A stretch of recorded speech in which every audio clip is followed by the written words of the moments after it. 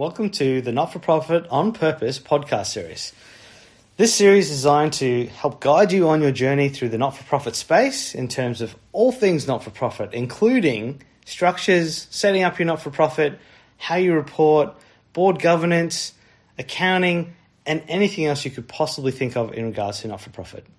G'day, Justin Hogg here from RightSource, just talking all things governance at the moment. I'm going through a few aspects of governance and how we make sure things are set up for your not-for-profit and how they can be lived. One of the principles I work with when I'm working on governance in a not-for-profit is making sure that the governance is actually lived. To make governance lived, it needs something the same as every other living thing, and that is purpose. So when we put governance in place in a not-for-profit, it's very important to always understand what the purpose of the not-for-profit is, but also what the purpose of that individual piece of governance is and how that ties in. So what I wanted to go through was the delegations of authority. Now, this is something that every not-for-profit should have, but a lot of people don't really understand, one, why do we have a delegation of authority?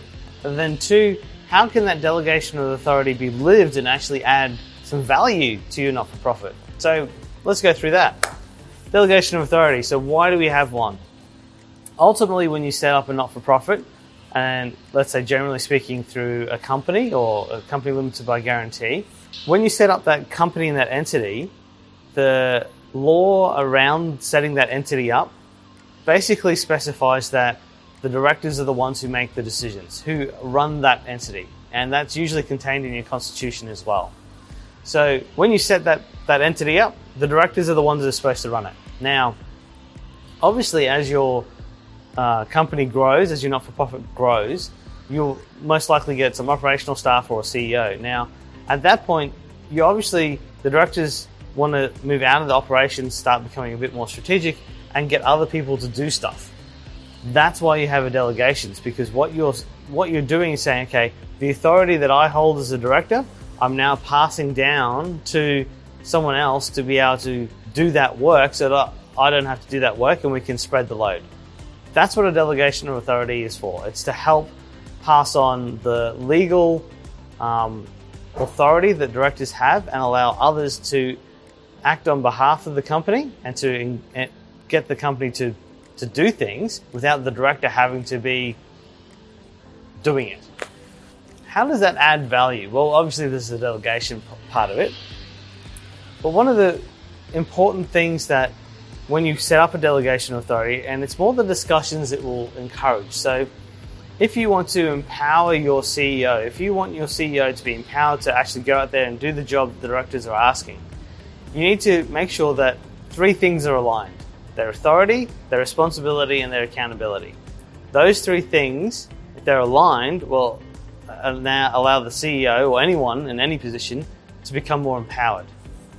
So when you're doing the delegation of authority, really it's an opportunity to have a discussion with your CEO and go, well, this is the authority that the board wants to give you as CEO to do.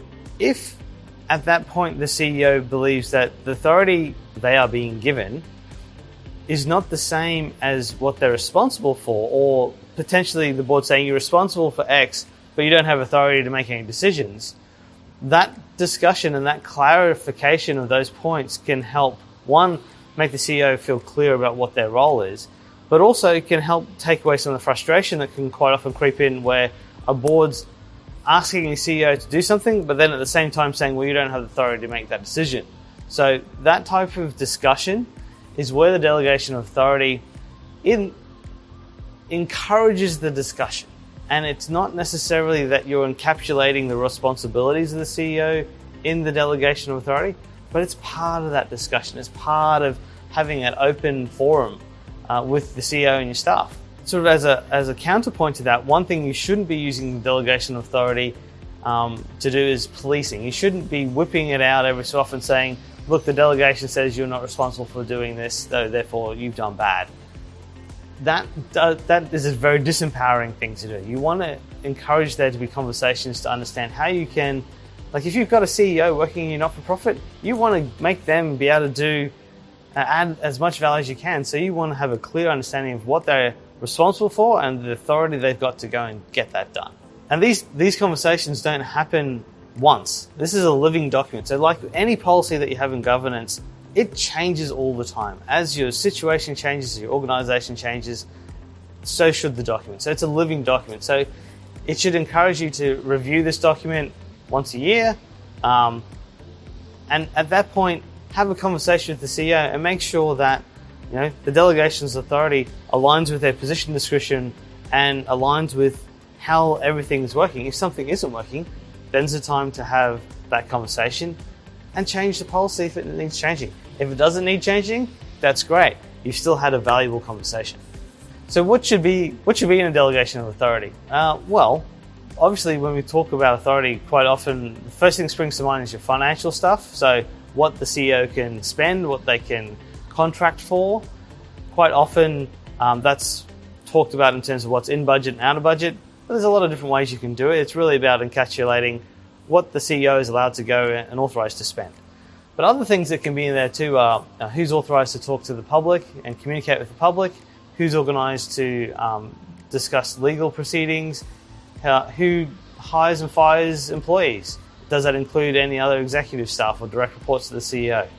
It can really be as detailed or as simple as you want it. It's really about what role you're asking the CEO to play. There are some things, of course, the board can't delegate. So things like workplace health and safety, that remains with directors. They can definitely get others to help with it, but ultimately the responsibility remains with the directors. Some things the directors tend to not like to delegate. For example, insurance is quite often left at the board level. So the CEO might help compile and organize insurance quotes, but ultimately the directors quite often want to have that final input into whether the insurance is appropriate for the risk management and other obligations of the entity.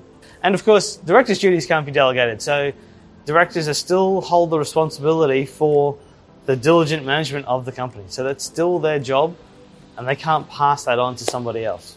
So that is simplistically what a delegation of authority is, why you do it. It's a simple document. It doesn't have to be complicated, and it's just explaining what the directors are giving the CEO authority to do. And from there, how you make it lived and how you make it add value to the organization is the discussions around it to making sure that everyone agrees with what's in it and that it makes sense and fits in with the rest of how the organization is working. If you liked what you heard today, feel free to subscribe to the podcast series. And if you'd like some more information, check me out on LinkedIn. I'm happy to connect and answer any questions you might have. Otherwise, thanks for listening. It's Justin Hogg from RightSource.